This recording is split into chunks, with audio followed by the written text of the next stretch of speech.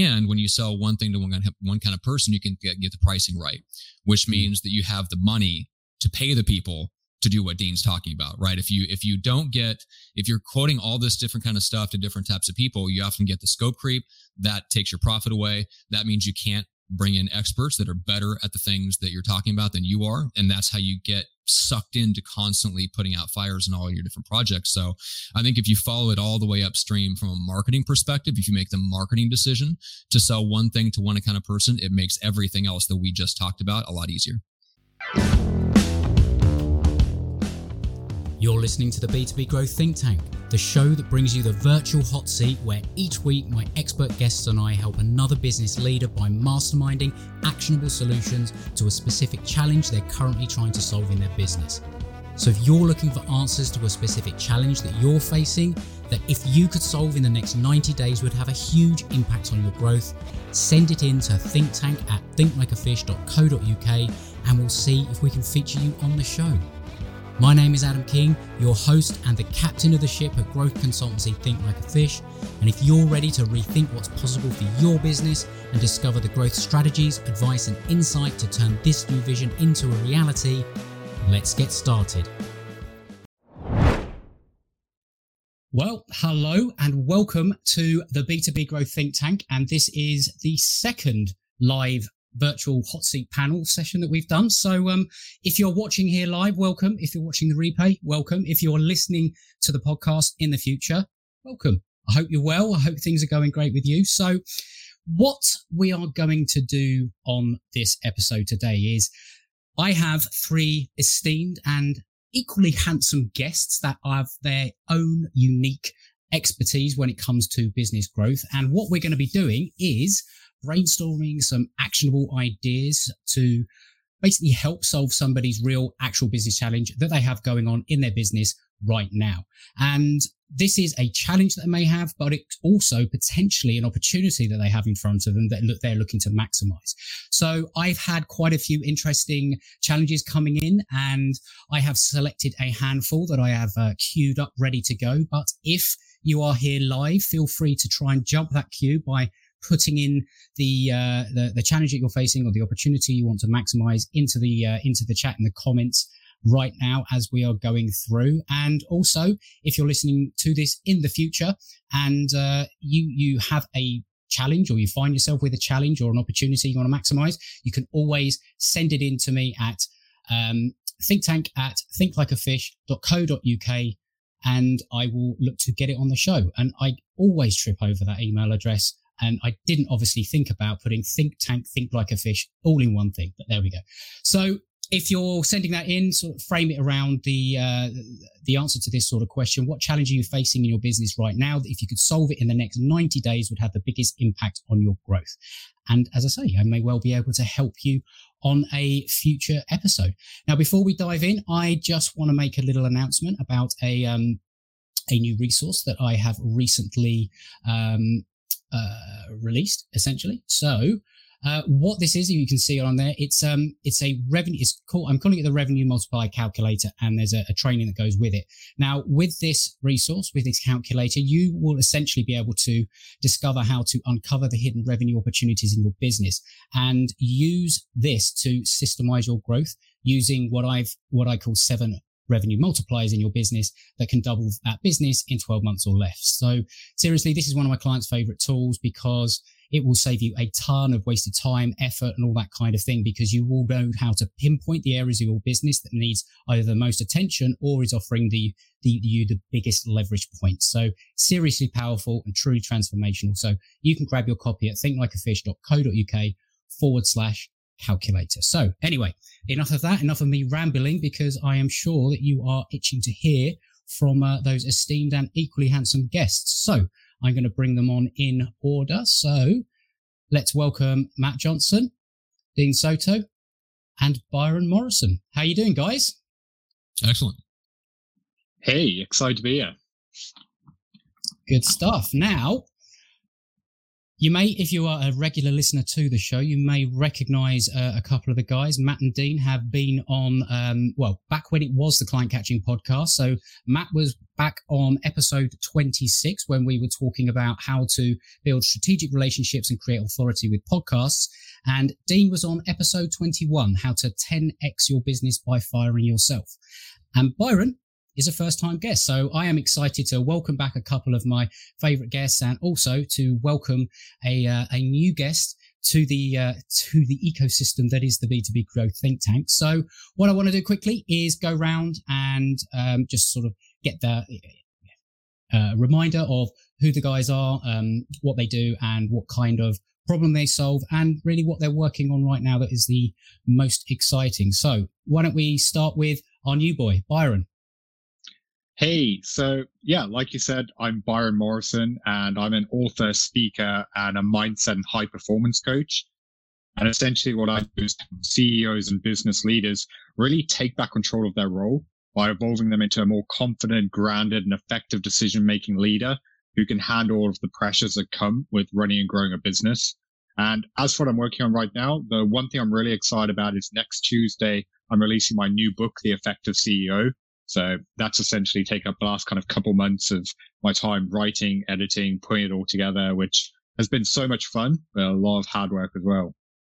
Awesome. I mean, how long does it take you to write the book? Because, I know, Matt, you've written a book, Dean's written a book. So interesting to know sort of how long you've been working on it.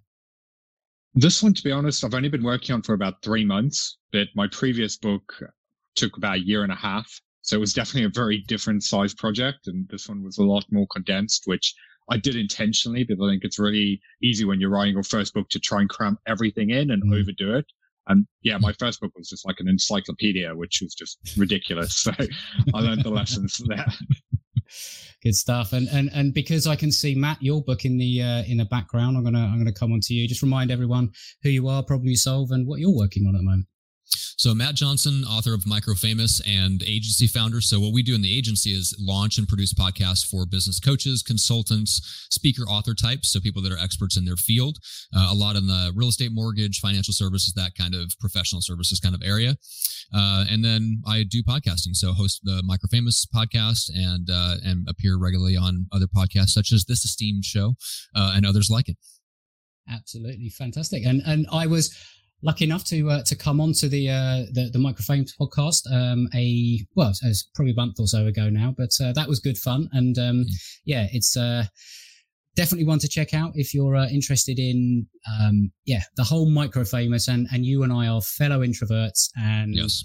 What I love about what you do is that whole sort of focus on the fact that you do not have to be that kind of selfie-taking extrovert that is just all about shouting and that's not to put a downer on extroverts. We love you, we do, yes. But at the same time, that's just. But we can't be you. We love you, but we can't be you. Exactly. Yes. Exactly. So, definitely check out that and the Microfamous book. So, Dean, that's an awesome green screen you've got behind you. Yeah, it's funny. I tried to set up I usually have like an awesome looking office back here, and now I'm like, oh. They caught me. They see right through me. well, what people probably won't realize is that behind that green screen is your 7 kids causing mayhem. True. Yep, true. I think since the last time I was on your podcast, we have an 8th kid. So oh my God. Up to 8. That's how it's, so yeah. Oh Lord. You could field an entire baseball team just with your family. So, when you aren't, in the baby factory, what is it that what do you focus on, Dean? Yeah. So I'm the owner of Prosulum, and basically what we are is we have what we call virtual systems architects. Where did that name come from? It came from Mr. Adam over here. I was actually his client, and he had this great idea. I have these virtual assistants who have this superpower where you could show them how to do something in 5 minutes on a video or less, and they'll document everything step by step with pictures and everything like that. So you're spending 5 minutes on a task, they document it, and you never have to do that task ever again. And they take it off your hands forever. So, and you do one a month, you'll have 30 different tasks that you never have to do ever. Yeah. And it is awesome. And especially coming on to some of the challenges that I think that we'll be covering. It's literally, it can be transformational in a business when you literally take off so much of the stuff off your plate. And the beauty is that you only have to show someone how to do it once. They literally systemize it. It's not like a normal virtual assistant. They are trained in actually creating the process in the systems and everything behind it. So definitely check out, what Dean does, because it is absolutely amazing. So what I want to do is basically come on to the first of the virtual hot seat challenges today. So what I'm going to do is bring up, and again, this sort of flows on nicely a little bit from what you just sort of covered there, Dean. But what I'm going to do is read out essentially what they are. So this is an abbreviated version that you can see on the screen, but the full version is: I run an IT consultancy, and we've experienced a booming growth over the last 9 months, which I'm obviously not complaining about. The challenge is that while I have a small team, both achieving and sustaining this growth is very dependent on me. Basically, I'm the bottleneck, as most of our work comes from my relationships. And when it comes to delivery, I also have the widest range of skills and experience that my team don't. So I'm often pulled into projects to make up the difference. And this is happening across almost every account. And it feels like my mental bandwidth is totally maxed because I don't know or have the time to work out how to change this. How can I maintain this growth when most of the burden lies within me? So I would actually like, even though it sounds like a real systems answer, I heard a little bit of a mindset issue here. So I want to start with Byron to see what you would say about this first off. So for me personally, I see this challenge in a lot of businesses because I work with a lot of kind of CEOs who've taken an idea to market, they've grown it, and then things are starting to explode. The problem is with every new level of success comes a new level of problems. Because like you're experiencing with this guy, on top of growing the business, he then has teams, he has projects to deliver, he has all of these responsibilities. And the reality is there's only so many minutes in the day. So this is why I would really challenge him to sit down and really audit what he's actually doing with his time. Because if he's only one person, there's only so much he's going to be able to get done. So he really needs to figure out what's going to be his zone of genius. What are the biggest levers in his business that really drive them forward that only he can do? Because while he's talking about various projects and issues he needs to do with his team and everything else, he has to figure out which of those are actually the most important. Because once he knows that, then he can really start breaking them down and thinking, who can he delegate this to? What elements can he outsource? What systems can he put in place? Whereas trying to do everything, that's why he's struggling with bandwidth, because it's going to leave him scattered, bouncing around from one thing to the next. And a big part of this, like you said, is a mindset issue. It's really doing that inner deep work to really uncover why hasn't he let it go? Is there some perfectionism in there? Is there an issue of not trusting his team? Which on a deeper level, I would then even question, has he hired the right people? Because why does he have them around if he's not letting it go? And then for the tasks that he recognizes are important, but don't necessarily need to be done by him, then taking the time to train them up. And yeah, like you said, for me, it's really about being honest with the mindset hole behind it of what does he actually need to do? What's in that zone of genius? And how can he then remove himself from everything else before then going into the systems? Yeah, I think that I heard that, I guess it's something that we all face when we sort of start a business, especially a service business around an expertise or a skill. The whole superhero syndrome, it's kind of like, I have to do it. And that's something that you have to learn to sort of just let go of. And sometimes the only way you can do it is by ripping off a Band-Aid. But I also hear something that he wasn't prepared for this growth. He hadn't set himself up for this growth because it almost sounds like it came as a bit of surprise. So he's probably dealing mentally with that growth and the success that is coming with it. But also he's probably still, because he's holding on to it potentially, he's probably still thinking, is this sustainable? Is this just something that's happening, but I don't know necessarily how to repeat it or anything like that, which I think is very real, because you can experience it, but then it's like, well, when's the party going to end? And when am I going to come back down the other end? I think there is something there potentially. But when it comes to actually thinking about a practical side of things or a systematic way of sort of maybe removing yourself of the bottleneck. Dean, you are the expert on this. Like this is your wheelhouse. So what would you sort of think about saying to someone in this sort of situation? Yeah, I mean, first off, Byron's like spot on. Like a lot of the times in this situation, I found that it's huge mindset, and the biggest differentiator is this happens with a lot of creatives, especially. And while this might not seem like a creative agency, like IT consulting agency, it really is, because you're architecting different projects. And there's a lot that's involved. And what happens with people who are in the leadership position, they feel like, hey, I've went to school for all of this. I have all this knowledge. I did all these things. There's no way that I can actually turn something. There's no process here. It's all creativity or whatever. But when you really look deeper into what is actually happening, is sure, there is the creative aspect of here's how we're going to architect something. Here's how we're going to do this project, and so on and so forth. But the actual pieces are process.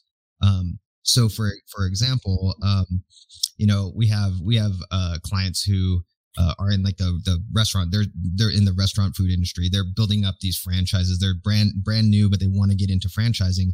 And you have them saying, well, they're architecting how they want their store to work inside the actual restaurant, and so on and so forth. That's all created by the owner, the feel, the culture, everything like that. But once that's done, just like a Monet or a Picasso, you can actually, once the painting's done, you can actually have a process to step by step show exactly, literally each brush stroke, how to create that same exact painting. The initial 1% of the creativity is on the owner, but the process that can be done by somebody else. And in fact, there's places in China right now where you can get a Monet, an original hand painted Monet by somewhere else. And it's literally a line. I have a picture of a guy doing the exact same thing in a line with different Monets. And it's really a step-by-step process. So being able to document once the thing's created. So for example, when someone's coming in with, hey boss, I have this question or whatever. Well, what is the process to answer that question so that you never have to do that again, and documenting that? Yeah. And I think some of the challenge potentially comes because if my assumption of this person not being prepared for growth, he wouldn't necessarily been able to actually think about some of that stuff before it happened. So he's kind of now reacting, and that's what we do.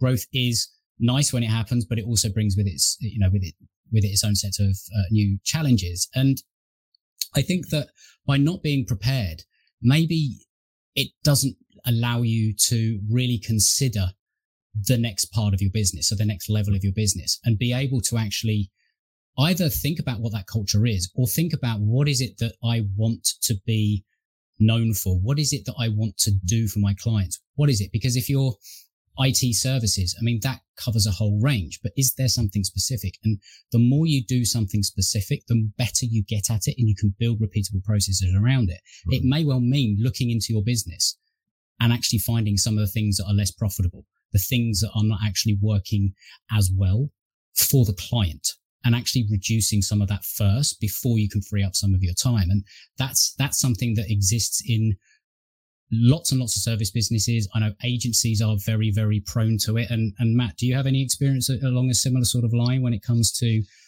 that kind of thing? I think one of the biggest mistakes consulting firms and agencies make alike is selling too many different things to too many different types of people. So I had a really good model in my life that straightened me, that disabused me of any notion of doing that.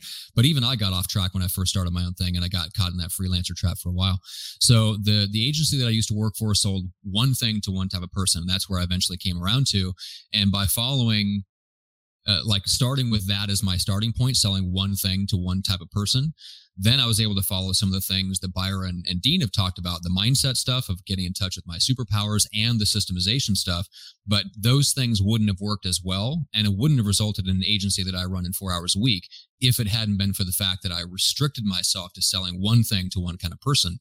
And then that may not be your goal if you're building a company to sell. Like, look, you take all the growth you can and you make it look as great as you can on paper, and then you get the hell out of there.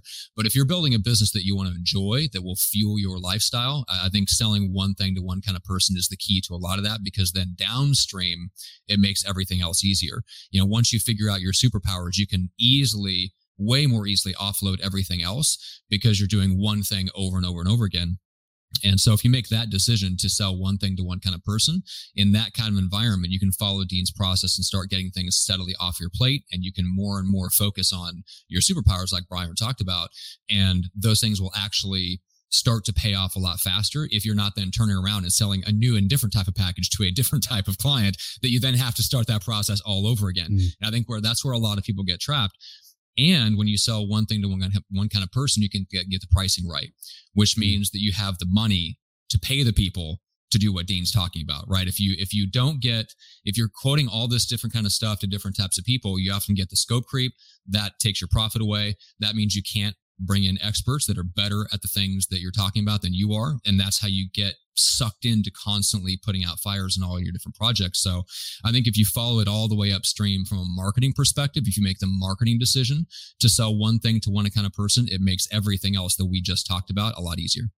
And absolutely. Just going to add to that, that Matt is not lying. He is ruthless when it comes to that. I tried to refer someone to him a while back. We got on the phone and the person wasn't a good fit, and he was like, "Yeah, I don't think we're a good fit." And so then my referrer is like, "Well, what about this angle? What about like the guy was trying so hard," and Matt's like, "Yeah, it's just not what we do." And I'm like, "Dang, this guy is ruthless when it comes to just being so niched." But you can actually see in the quality of what he does that is a result of very narrow. Well, and David Baker's book, The Business of Expertise, set me free from any notion of like going out and learning a bunch, like just working with a bunch of people in different industries. He said, look, if you're doing that, you're essentially getting the clients to pay for your learning. And you have to be honest with yourself about that. I'm like, woo, that hit me right there. I'm like, well, that's I will stay in the industries that I know well. Yeah. And something that comes to mind hearing just that last piece is one of the things I think that when we're in this sort of situation and we're sort of dealing with all the fires that are going on around us and all the rest of it, we forget that we're actually in business to serve a client. Yeah. And one of the things that we can actually look at is when we're trying to either figure out how to get out of our own way, stop being the bottleneck, fix our mindset when it comes to how do I solve this problem. One of the things that we can do is actually take ourselves out of the equation and replace it with the client. So it's kind of looking at what is the client journey? Like when somebody comes to you, where are they? What's that first point A? And where by the end of them working with you, do they want to be? So that point right. B. And if you can map it along there and look at all those points along that journey, because your client's journey is far wider and longer than the bit that you are going to help them with. But if you can work out what those bits are, you can then get quite specific around the things that you do. You can create your processes that are around, like however many steps you take people through. It could be 3, 5, 9, 10, whatever it is. But if you can sort of say, right, this is the overall problem that I solve for people. These are the things that we do along the way. Then you realize that your ultimate problem that you solve is made up of smaller problems, and you can figure out the things that need to be done. What is the checklists that need to be created along the way in order to help your client get through that? Because that doesn't just empower the clients and help you get them results and help them see that you actually have that process, but it empowers your team and it empowers you as the owner, because you can start creating those checklists and those deliverables, which can also become your marketing, because the thing that you create to deliver the results to your client can become the thing that you use to attract new clients. There's a bit of a flywheel in there and an effect. And there's so much that you can sort of think about. I always find when you flip it and stop looking at your problem from your perspective And Byron, do you see that as a mindset thing sometimes, that we get too sort of, we almost are we are the bottleneck, but we're the bottleneck when it comes to actually seeing the real problem? Yeah, 100%. I was waiting to kind of interrupt you there because I really wanted to hop in and just kind of like going back to Stop me talking at any point, seriously. Just dive in. Yeah, I think that's such a relevant kind of point, because going back to the original question about this gentleman being the bottleneck in his business, this is something that you look at so many businesses across any industry is such a reoccurring problem, where the mindset and psychology of the CEO is directly holding the business back. Because this isn't just something that's going to happen now. If the business continues to grow, it's going to continue getting worse, because with every new level of success, you'll have new responsibilities, new demands, new fires to put out. And for a lot of business owners, that extra pressure of throwing them into the deep end means decisions don't get made, projects get put on hold, opportunities get lost. And that's why, going back to what you were talking about before and them figuring out what they need to do, I would take it a different direction. And I would really challenge them to think about, who do they need to become? Because what made you who you are today, and the level of thinking, action, and brain power that got you to where you are right now isn't going to get you to where you want to be tomorrow. And this is why it's really about developing that self-awareness of, what does that next level of you look like? If you think of that CEO that you really need to step into, who makes better decisions, who influences and leads, who inspires those around them, that's when you can really reverse engineer the journey. And that really, again, coming back to the point, comes down to having that honest conversation of, in your business, where are you needed most? Where are the items that only you can deliver on? And everything else needs to be removed, whether that means training your team, outsourcing it, delegating it, or potentially even getting rid of it. Because there'll be various tasks that are part of your role and responsibility when you're building the business that may now start having a negative ROI. I'll give you an example with one of the guys I'm working with. He grew his business by primarily going to networking events. It was how he met people and got the word out there. And it was still something years later he was doing, but he dreaded going to it, hated getting up early. And when we really started looking at it on a deeper level, it wasn't actually bringing in any new business, because over the last few years, they'd changed their business. They were targeting new clients. They'd automated most of their marketing. So it actually had a negative ROI, but because of his mindset and his habits and behaviors, he was still following through with it. So this is why I would really challenge anyone listening to this to really audit what you're doing. What are the tasks and events and things you're doing every single week? And really being honest, do you actually need to do them? Are they pushing you forward, or are they simply a waste of time? And do this on a regular basis, and you'll have far more control over what you're doing. And it may well be difficult right now in this moment for this person, but maybe just taking yourself off to somewhere quiet with nothing but a pad and paper, and just doing what you've just said there. Like, just going through, like, what is it that I'm doing? What is it that is taking up my time? What is it that, this takes brutal honesty, I think, with yourself, which we're not always able to do, which is why, someone like you is also worth having a conversation with, because sometimes you just need that outside perspective to say, right, let's look at everything that you're doing. Let's look at the things that are actually moving the needle, and let's look at the things that are holding you back. Because once you actually start to see that in front of you, it can be quite eye-opening. And so I think that was really involved being brutally honest, because this is something in my new book. I break down the entire process, and I actually did this with a client recently, and we removed over 50% of his to-do list just by sitting down and going through and figuring out what's actually important. Does it need to be done by them, or can it be given to someone else? So yes, it might take a few minutes to sit down and just really audit, but it can save you hours every single week, which is going to free you up to then actually focus on the areas of the business to help it grow. Definitely. And you've just got to sort of ask yourself the question of, like, how much is my time worth? And how much is freeing up that time going to be worth to the business in the future? Because freeing up 5 hours, like an hour a day, 5 hours a week, that's 20 hours a week. Like, what could you do with that 20 hours that is actual revenue generating activity? Or at the very least, activity that is going to allow you to get your business to the position where it's operationalized to the point where everything is going to run and it's not going to break when you do bring on those new clients in the situation like this. But I think Unfortunately, there's no easy button for this one. I think it really is. You have to take stock of where you are. You have to really consider the things that are important and against things that are urgent, and actually have that in front of you, because unless you do that, you don't actually know what you're dealing with.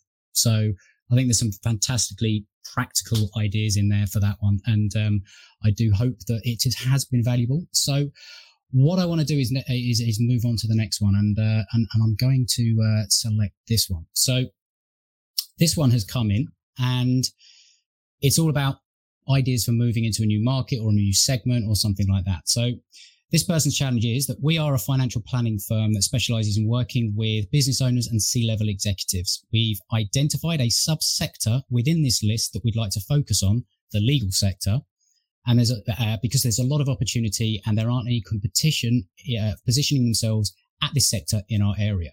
What would you suggest for marketing into this sector? So, Matt, why don't we start with you on this one? What were your first thoughts around this one?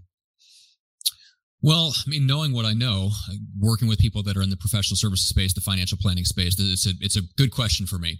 So knowing what I know about podcasting, that's what I would do. But it's not just because podcasting is the hammer that drives in every nail. It's because in the world of professional services, especially the legal field, credibility is going to be your biggest problem. And so, I talk about in the book how your level of influence in a space rests on three things: authority, visibility, and relationships. And one of the easiest and first things that you can tackle with a podcast is the relationship problem, right? Having relationships with all the influential people in that space. If you start a podcast and you do it well, you're going to have 25, 30, maybe 40 or more relationships by the end of that first year in podcasting. And you can have relationships with all the people that are at the top of that field that all of your, potential clients are looking up to and respecting. That alone is priceless. Now you top that off with the fact that interviewing them publicly is going to make you visible, and they're going to turn around and share those interviews. Legal is one of those areas where podcasting is not huge in. There's still plenty of market space. There's all kinds of niches in the legal space for a new podcast, and especially one that's hosted by a financial planning firm. So there's a lot of opportunity there. Now, one thing, Matt, that is interesting, I do know that they do have a podcast, but it's not focused on the legal sector. So gotcha. It could be something that could be shifted, I guess. Yeah. Sounds like it. I was going to say, if they're looking for capitalize on a new vein of clients that they weren't initially targeting when they first started their podcast. Yes. Yeah. Okay. Yeah. I mean, definitely that's, it's worth looking at completely rebranding to go after that, if that's really a sector you want to dive into.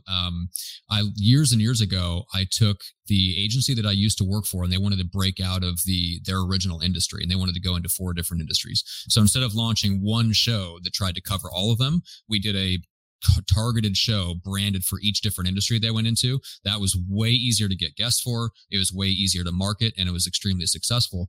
And so that's the direction that I would go. At the company level, there's a company called Drift that does this really well. They do corporate podcasting at a high level, and each of their podcasts is hosted by somebody different within the organization and is targeted at a completely different part of their niche. So they have a podcast for each segment of the market they're going after. That's not something you can build towards that, and you can just start with the one that you have. But if you have multiple niches, you're better off running smaller, extremely niche podcasts for each of those sectors than you are trying to run like one show that gets all those people. Because the bottom line is it's getting very, very competitive out there in all niches, and podcasts is one of them, where you really have to carve out, I would say, an audience of no more than 10,000 people. That's part of why I wrote the Microfamous book, was to try to persuade people, stop going after the 100,000 followers on Instagram. You don't actually need that to build their 6 or 7 figure business. You need 10,000 people in a space that have the money, have the need for the problem that you solve, and then just build that audience there and actively repel. You talk about Dean. Dean talks about me being ruthless.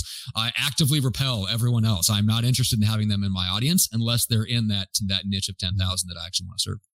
And the good thing about that is, as well, is it's quite a quick way of actually market testing whether this is a sector that you want to go into, and whether the people that you're potentially going to be working with are going to be the right kind of clients that you want to work with, because you don't even have to have a podcast published at this point. You can reach out to 5, 10, 15 people that you would potentially see as somebody that you would like to work with and interview them before you've even released anything. And if you get through, 2, 3, 5 of those and then quickly realize that, well, this is totally wrong, then you haven't wasted a lot of time. And it's a great way to do that without having to go the full, publishing and all the rest of it. Yeah. I mean, have you seen people do anything like that with a podcast? I've seen them do it unintentionally. I think it's a ninja strategy, but no, most people do it and go, hey, I'm going to go into this niche and I'm going to be here for 5 years. And then they realize, no, I'm not going to be. And then they stop their podcast. Mm-hmm. So if I was going to do it intentionally, I would do it as a interview series with a defined endpoint, or I'd do a Facebook Live series or something on StreamYard like we are now. And I would call it an interview series with a defined end if I knew I was using it for market testing. It's a brilliant idea. Most people don't think at that ninja level. Well, that was an accident, but there we go.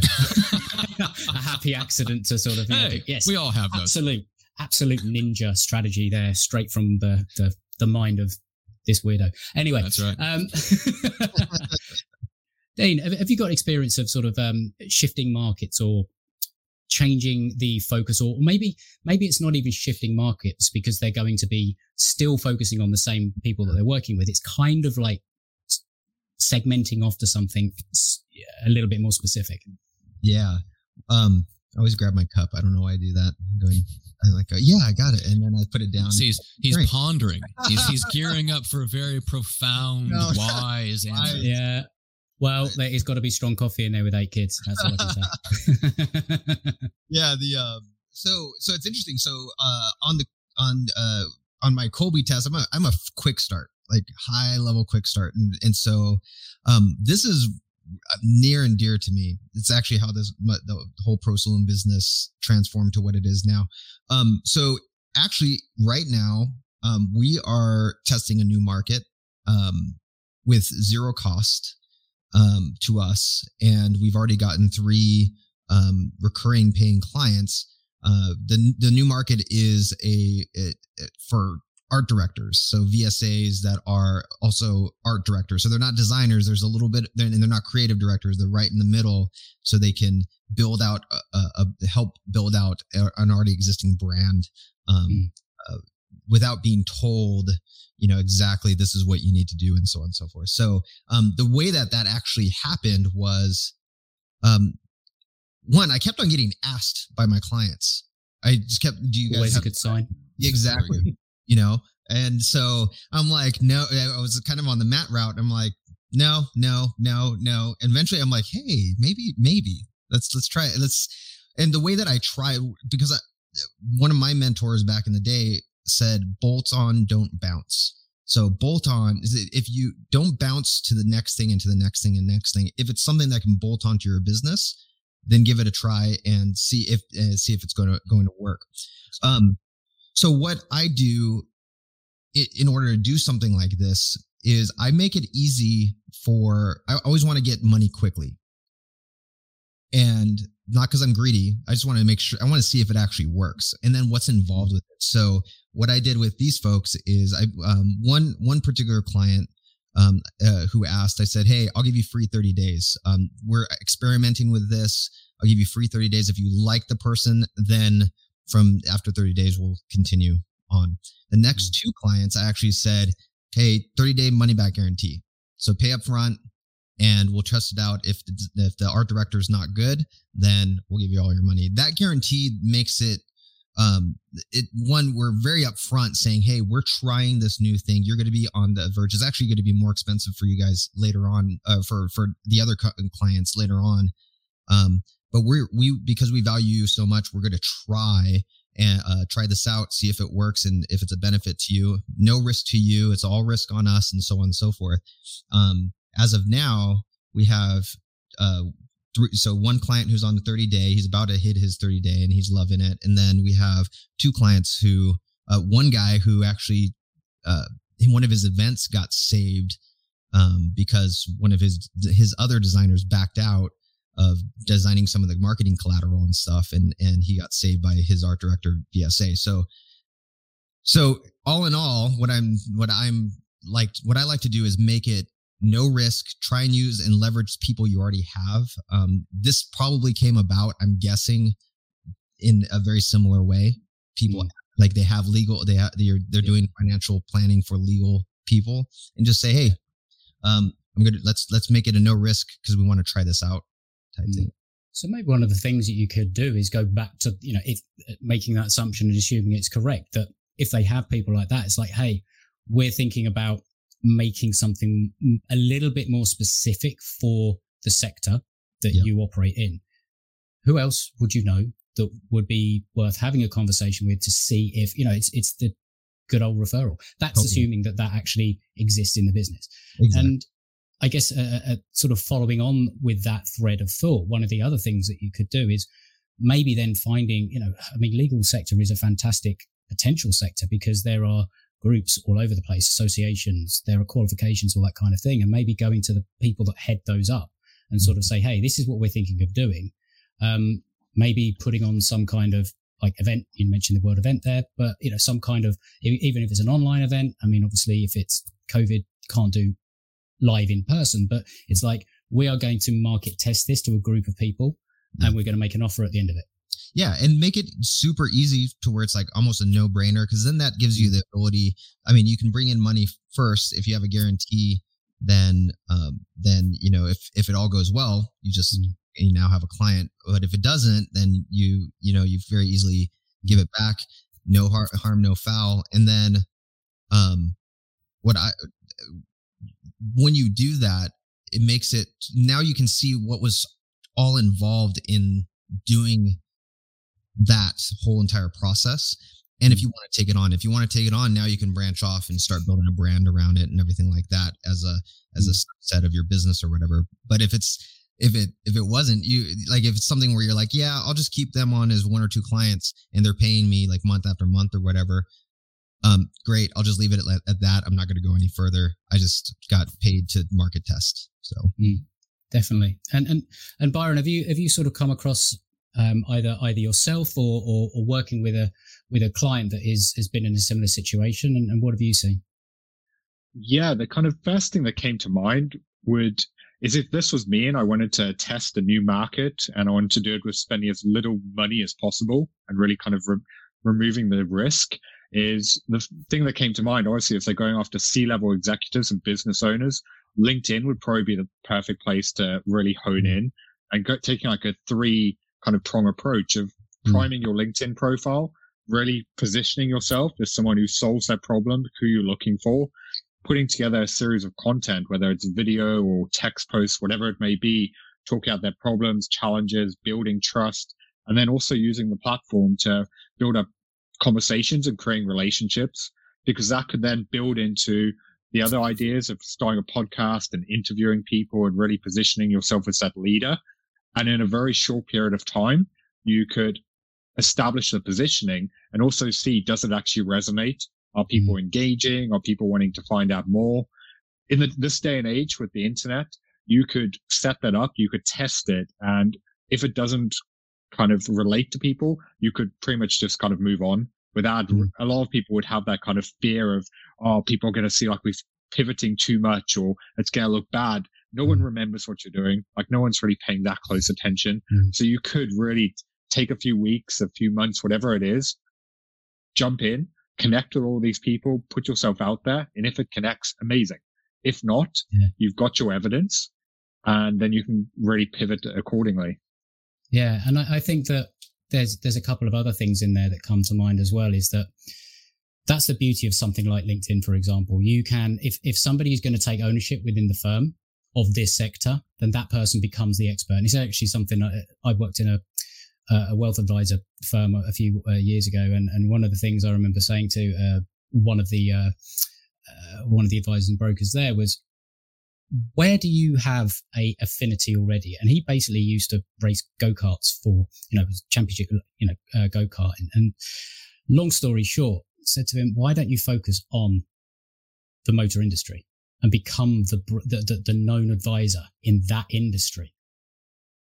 And that, he sort of went, and anyway, long story short, ended up going that route and just going into the network that he had and all the rest of it. And that's where so much of the business came from. It was just ridiculous because he had that affinity.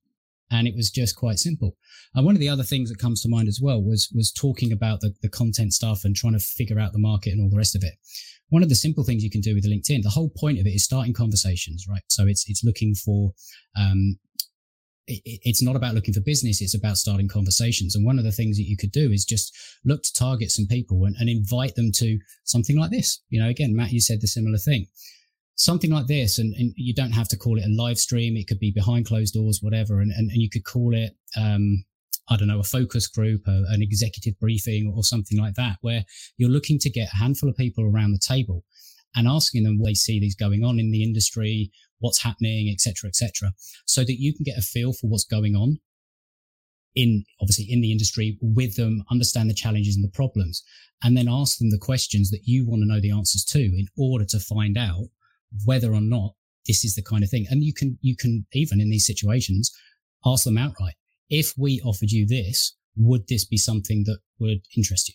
Like, that's the kind of thing that you can do in these situations. And I think that there's so much opportunity out there that sometimes we don't necessarily see some of the first steps. And one of the first steps is select someone to become the figurehead of this new segment, update your LinkedIn profile and start conversations, and then move them through the process. And I think there's a journey to go on within that. And it is, you know, where do I start? Who do I start with? When do I make my go, no go decision? And then when do I really operationalize this in the business? And I think that you have to go through that process before you dive in. And I think that's why this question was asked. And I think it's a very smart question to ask. So thank you very much, guys, for your input. And I am just checking the time, but yeah, we've got time for another one. So let's have a look at this one. And this is a bit more maybe systems focused, not sure. But this one, because I love this question, first off, because a failure to follow up is a virus that will kill any business. That's what I think, right? And so many of us miss out on the opportunities that exist from following up properly. And I'm really glad that this person has noticed it and is now asking how to fix it. But what they're saying is that we're pretty good at getting leads into our pipeline, but we're letting too many of them go cold. I know we need to follow up better, and there's a lot of opportunity being lost because of it.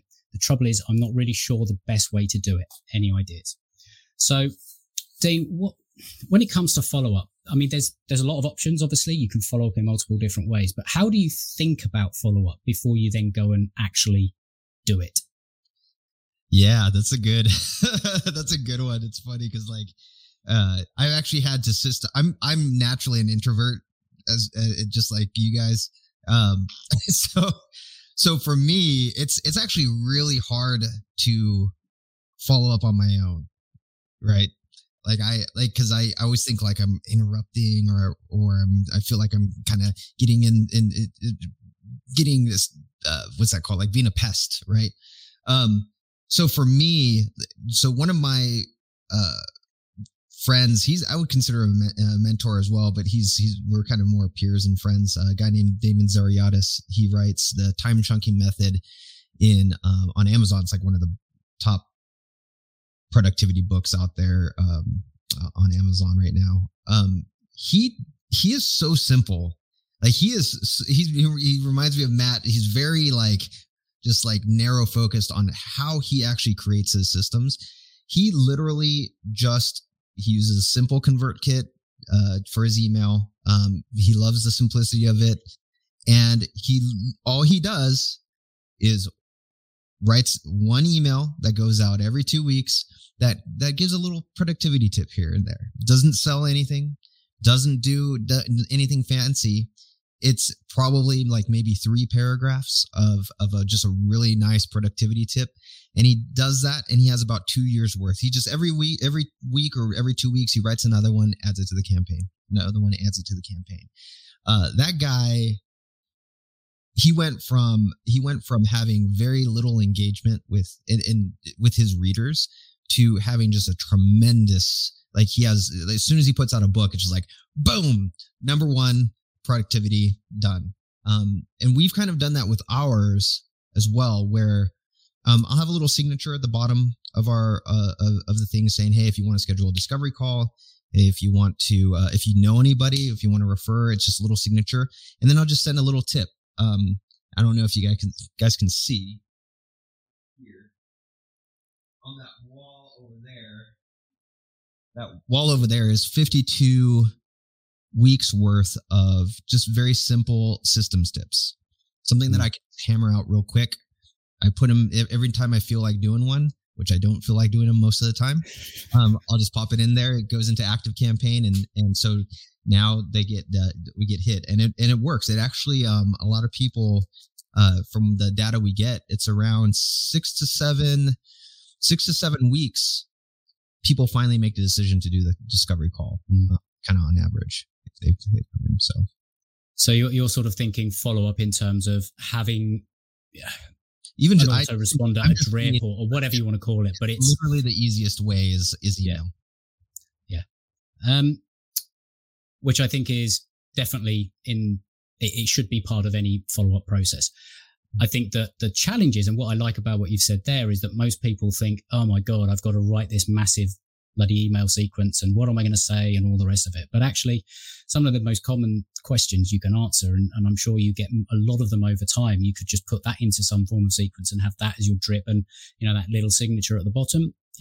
If you want to take your next step, here's some of the ways, that's the super signature, isn't it? Dean Jackson type thing. It's a simple yet effective way of doing it. So, Matt, what do you think about follow-up? When it comes to thinking about the best way to follow up? And obviously there are different levels, because if somebody has opted in to receive something, that's different to someone that you've had a conversation with. And we don't know, obviously, where the context of this lies, but yeah, that's what I was going to say. We don't know what the market is, but I think that's also the main thing you have to decide first. Because a lot of my clients work in consumer-facing industries where the only way they're going to get business is you freaking track them down, right? Speed the lead, and you hit them on every device that's in the home, and geofencing, and what I'm saying, like they're going straight to consumers. 1 out of every 100 person they talk to is ready to do anything in the next 3 months. So it's quantity in, quantity out. If you're in more of the spaces where, Adam, you and I operate, Dean, you and I are probably very much in the same space, and Byron, I'd imagine you are too. We're in more of a relationship space.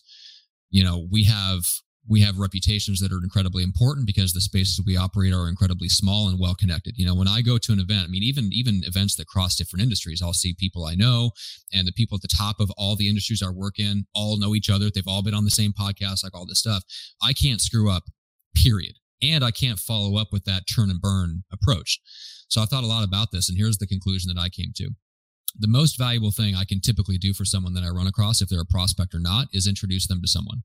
And so I started systematizing that process of how do I continually, actively keep people in mind and look for opportunities to introduce them, and consistently pay extra attention to what I would call my top 150 to make sure I'm continually bringing value to them. So Adam, you've experienced this. I keep an eye out for people to introduce you to that I think would be good guests.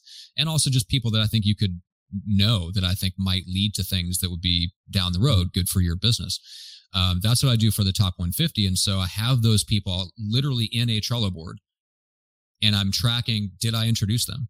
Did I send them a thank you card through send out cards? I have a little system with my executive assistant to where, if we have the previous people that were on the calendar for the previous day, she messages me and says, hey, who would you like to send a thank you message to? Mm-hmm. And I literally vox her a voice message. She goes into the system and sends them a thank you card that looks handwritten from me, but it's my personal message that I dictated to her. Mm-hmm. So we have these systems in place. But as systematic as I am and as well-intentioned as I am, I had to put it into a Trello board with other people to support me. Otherwise it would not get done. And I think we do way too much of this. I need to, I just should, I shoulda, coulda, woulda. And we put this pressure on ourselves to just change who we are. Stop trying to change who you are and build a system around you that does most of the work for you. And I think that's the answer for the vast majority of people. And I think one of the key things is having a system like that. And it's interesting because I've actually done something similar, but in Asana. So, it doesn't matter about the tool, Trello, Asana, whatever you want to use. And it's something similar, which is on a 30-day loop. So each day, 3 people come up that I need to sort of either reach out or just check in with or follow up with or whatever it may well be. Now, these could be potential clients, past clients, podcast guests, future guests, like whatever it is. But it's just, right, you have not had any individual contact with this person in the last 30 days. Do something. And, you know, in there are sort of like some of the things that I can do. It could just be a quick message. It could be hey, I found this and thought, you know, it would be helpful, whatever it looks like. Sometimes it is just literally, hey, what's up? Like if you have that kind of, you know, thing that's going on. But it's just those little drips and that reminder. Mm-hmm. And each time that if I happen to have a personal contact with them before the 30 days, I just quickly go in, mark it, and then it resets the clock. But it just keeps that sort of rolling on. And that is not automated. And, you know, systems are great, but they're not always automated. And I think that's the fallacy when it comes to marketing automation. I think there's a whole thing around automation that ultimately a lot of people think it's a panacea to selling everything. And ultimately we all have this, a lot of people, I think marketing automation and sales automation has been built on the fear that people have of selling. That's for me. That's the only reason I automate stuff. So like when Matt got his little coconut spray, because that's another thing that I do for follow-up that is complicated. So I didn't want to explain it here, maybe on another episode, but it's because I'm afraid. I'm an introvert. Yeah. So that's why if I have a bunch of emails going out, I don't see them going out. I feel it. It just boom goes out, you know? Yeah. At the same time, at some point, we are going to need to have a conversation. So what can you do in terms of follow up to create or reignite a conversation? And I know we're sort of getting to times of Byron. I want to get your thoughts on this around maybe the mindset of, you know, what we've just discussed there around maybe the fear of follow up or the fear of sale or the not wanting to be a pest. Have you seen that exist in people's minds, and how do you help them think about it? Yeah, all of the time. Like, it's such an interesting thing because a lot of people who don't want to follow up, there's that fear of rejection in there. Like, I'll speak to clients all the time who know they need to pick up the phone because that's how they generate leads, they convert sales, whatever it may be, but they avoid it because there's something deep down that's really sabotaging them. It's that, oh, I'm going to get rejected. The person's going to say no. They build up the story in their head, whereas the reality is people are busy. People have got things going on in their life. They might not be thinking about your product or service right now. And I would even flip it a different perspective of you not following up is actually doing them a disservice.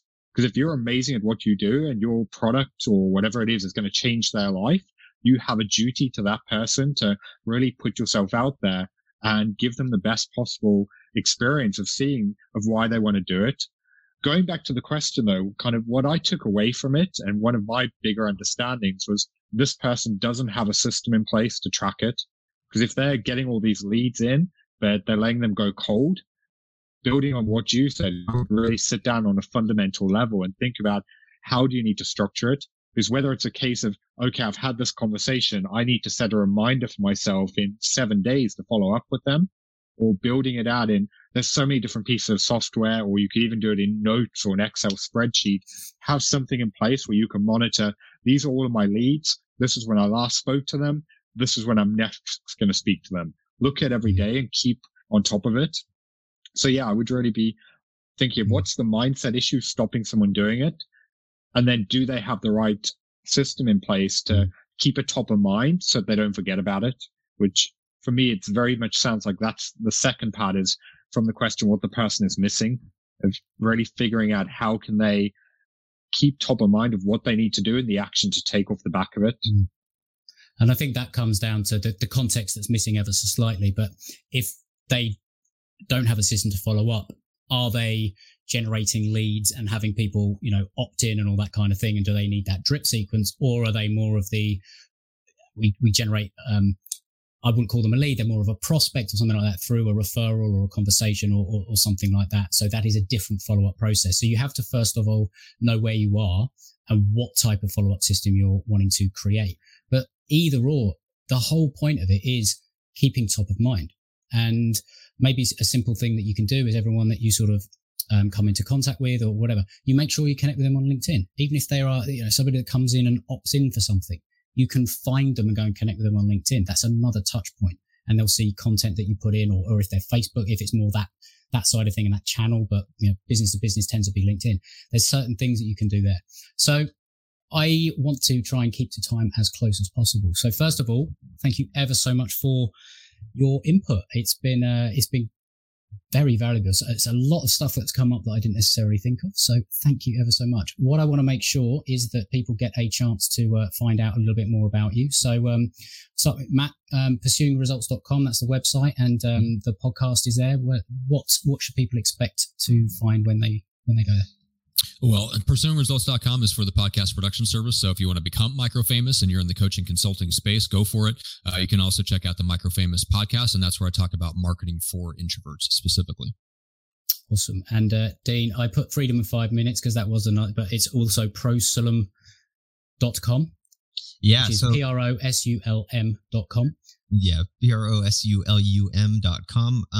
But freedom in 5 minutes, it generally will bring you right to ProSulum at some point anyway, so it's all good. Basically, there's a masterclass there that actually teaches you the entire system to hire. So if you were to hire a virtual assistant or somebody here in the States or wherever you're at right now, it teaches you the exact system that we use for creating the 5-minute documents from video. And so you can take it, use it, whatever, or you can go to ProSulum and actually have it done for you. So awesome. And Byron, byronmorrison.com.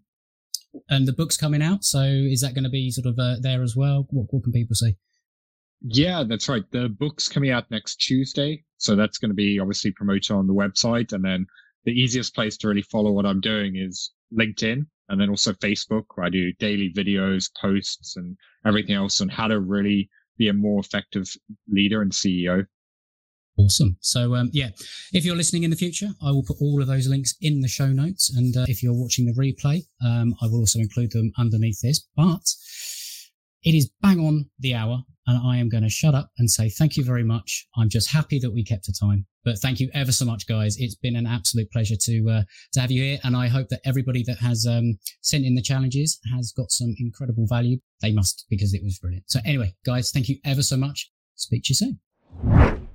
So that's it for this episode.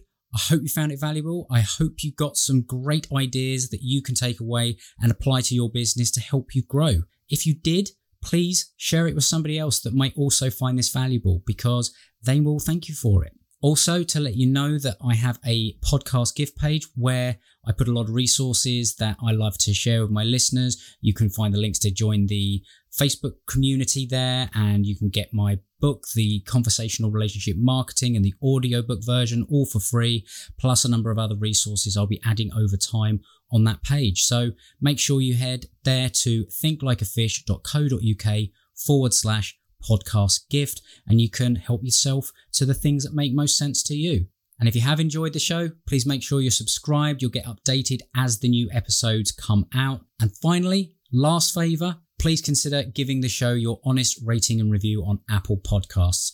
I read every single one. They mean the world from me. I love hearing from my listeners, and it does help others find the show as well. So if you want to go and do that, I'd really appreciate it. But until next time, have an awesome day, and we'll speak soon.